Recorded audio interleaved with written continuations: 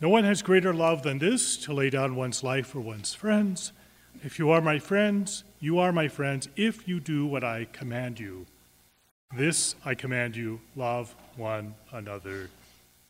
Quid pro quo, this for that.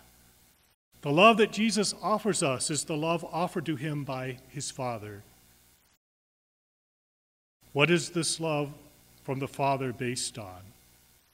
It is based on keeping the Father's commandments, which are the 10 Commandments. That's a lot of commandment keeping in order to remain in Jesus' love.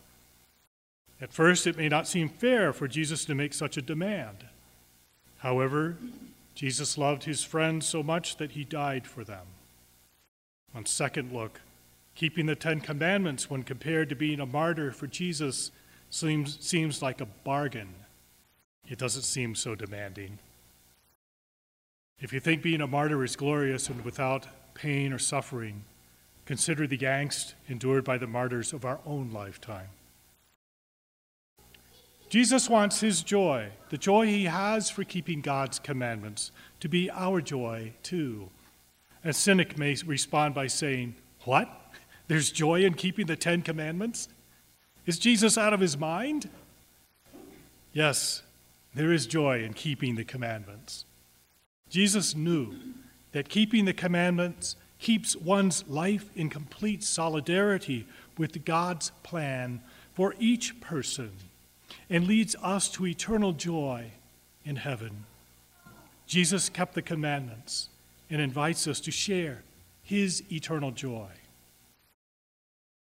Jesus commanded his disciples to love one another.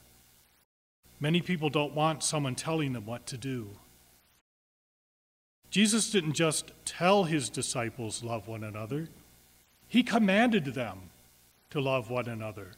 There is a huge difference in the meanings of the words tell and command.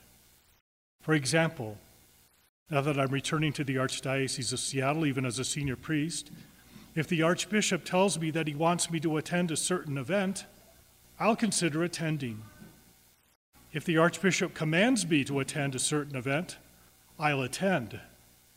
You can bet that the disciples obeyed Jesus' every command. Wouldn't you? For Jesus, we trust in you.